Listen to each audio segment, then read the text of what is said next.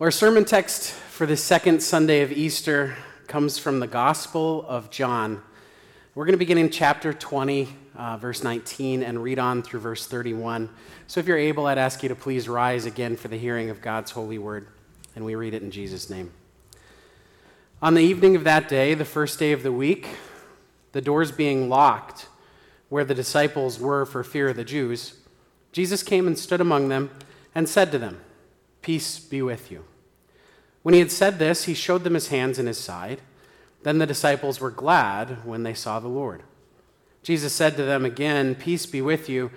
As the Father has sent me, so I am sending you." And when he had said this, he breathed on them and said to them, "Receive the Holy Spirit. If you forgive the sins of any, they are forgiven them. If you withhold forgiveness from any, it is withheld."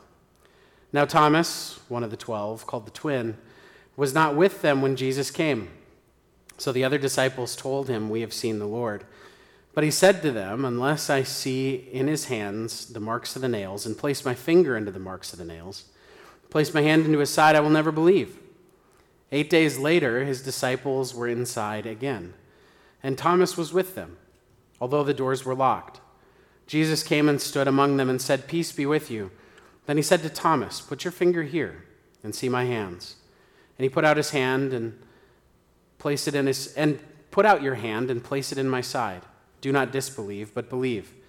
Thomas answered him, "My Lord and my God." Jesus said to him, "Have you believed because you have seen me?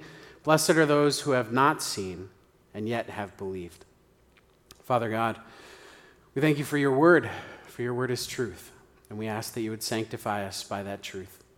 Lord, as we now take a look at this passage from John chapter 20, I pray that you would show us our sin and need for a Savior. God, strengthen our faith, and ready us for your service, we pray. Amen. You may be seated. You may or may not be aware of this, but our very first president, George Washington, had amazingly bad teeth. By the time of his first inaugural address in 1789, he had only one remaining tooth. It's well known that George Washington needed to use dentures for a large chunk of his life. But something not everyone knows is the material that these dentures were made out of.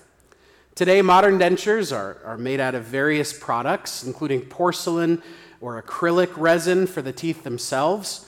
And the framework that holds the teeth can be made from various types of plastic or even molded out of certain metals like cobalt or chrome. But in the former days of dentistry, you would use teeth from other animals or even teeth from other people.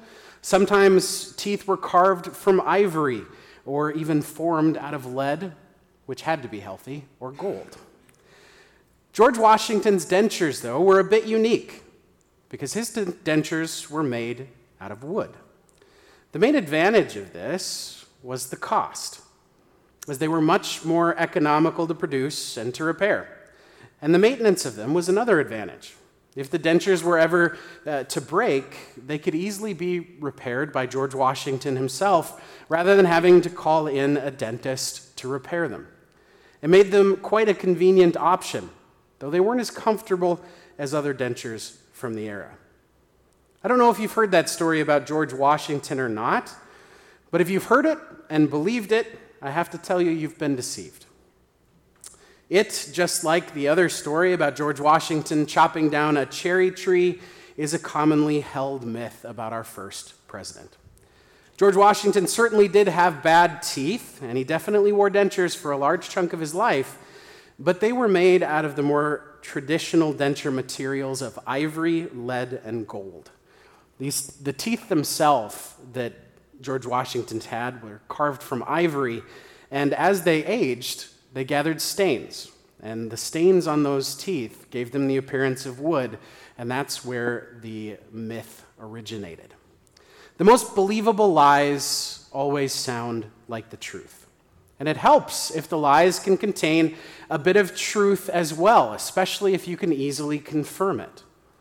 It also really helps if the lie is something that the hearer wants to believe.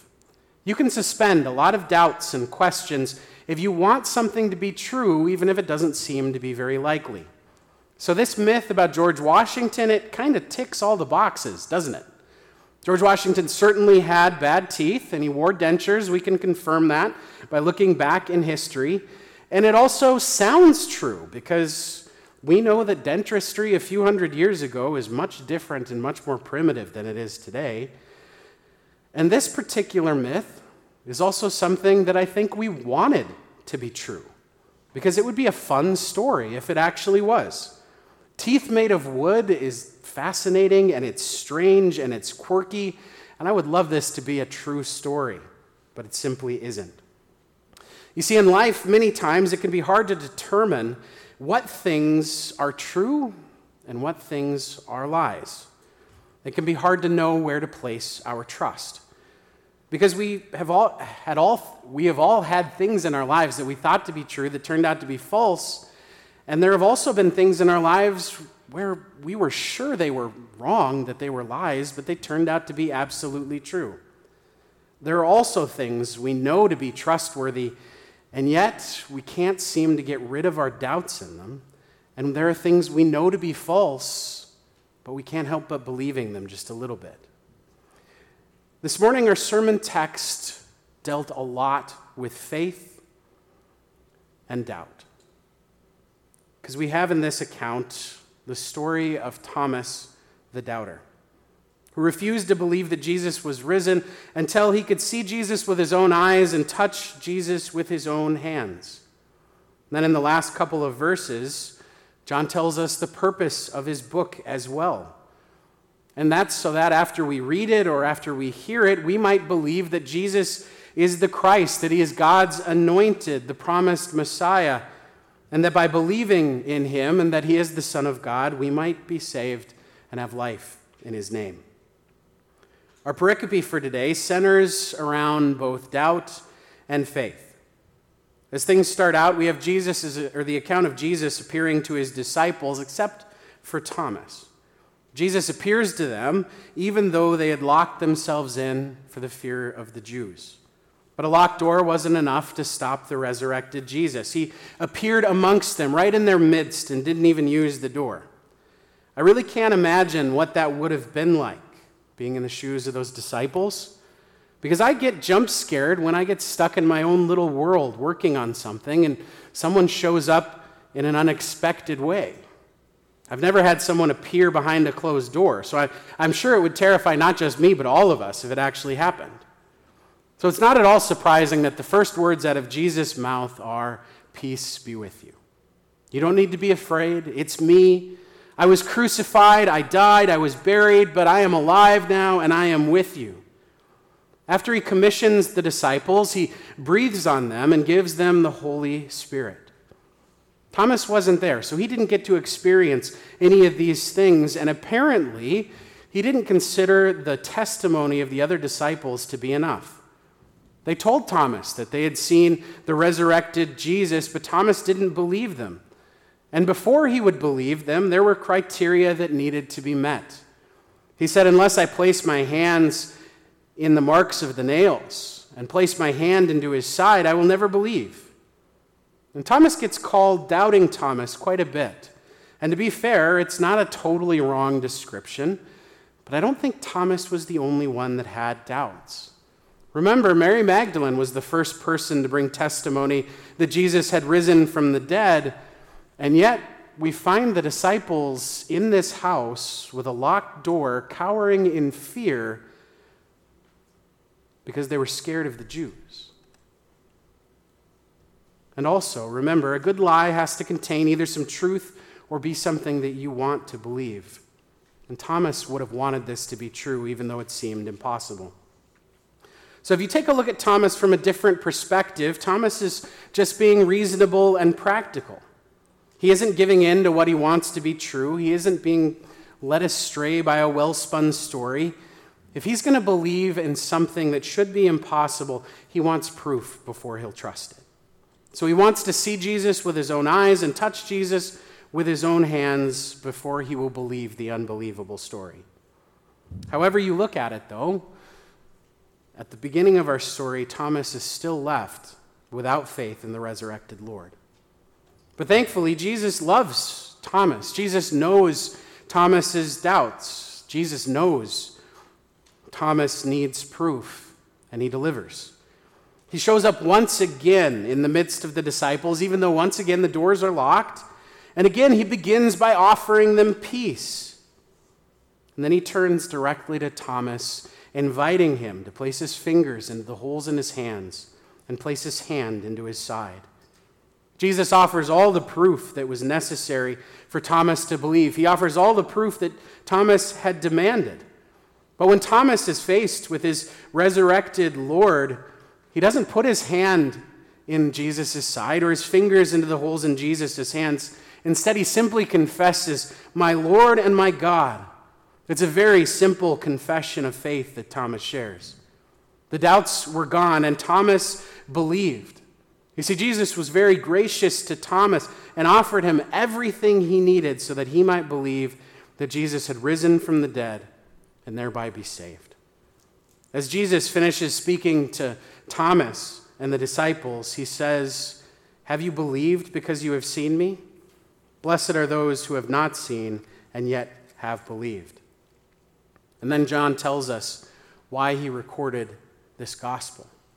He did so that we might hear of Christ, who lived a sinless life in our place, who suffered, was crucified, and died bearing our sins and paid the full price for them on the cross.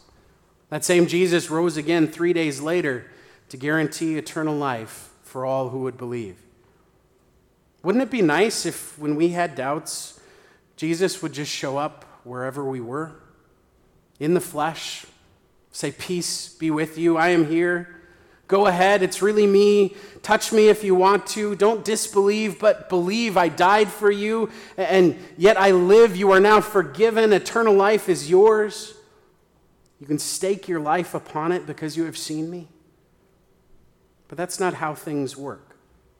You see, Thomas was a special case, and we aren't quite blessed in the same way.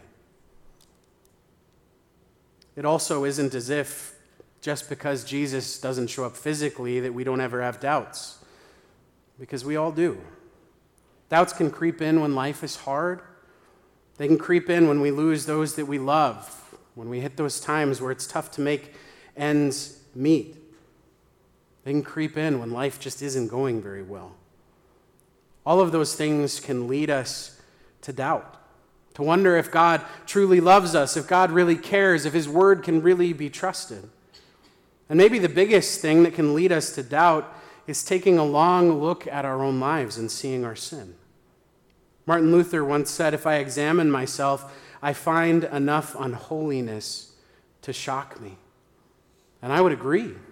When I look at myself, I begin to doubt that I could possibly be loved by God, that I could possibly be a person who could be forgiven for all the sinful things I have done. And I think that the Apostle Paul might have felt that way as well when he penned words like, "Wretched man that I am, who will save me from this body of death?"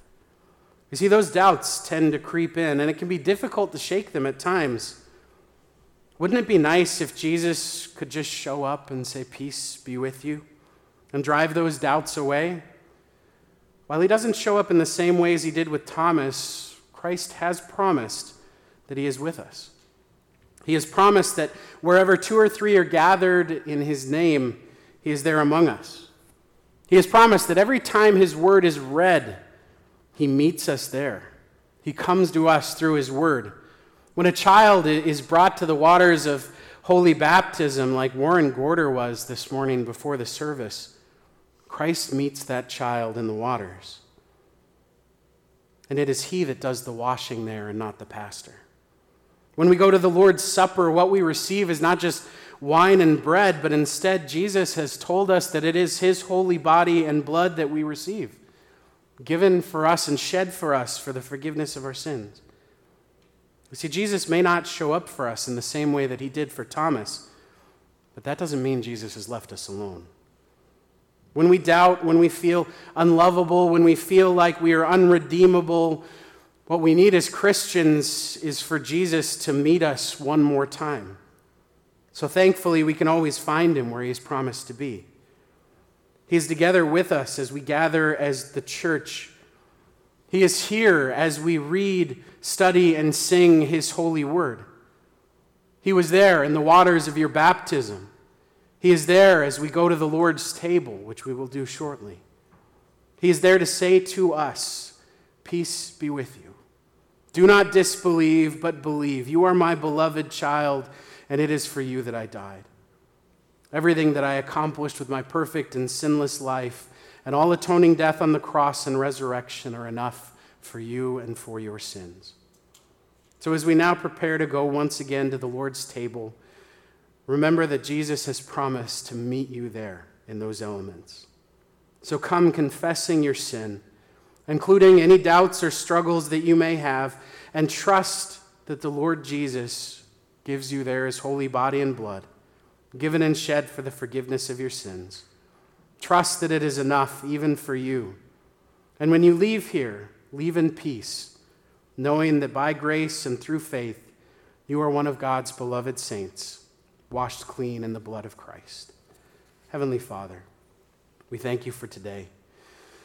We thank you for this opportunity to once again gather in your house and to receive good gifts. Thank you for your presence here among us as we are gathered in your name. Thank you for coming to us as we read and heard about your word.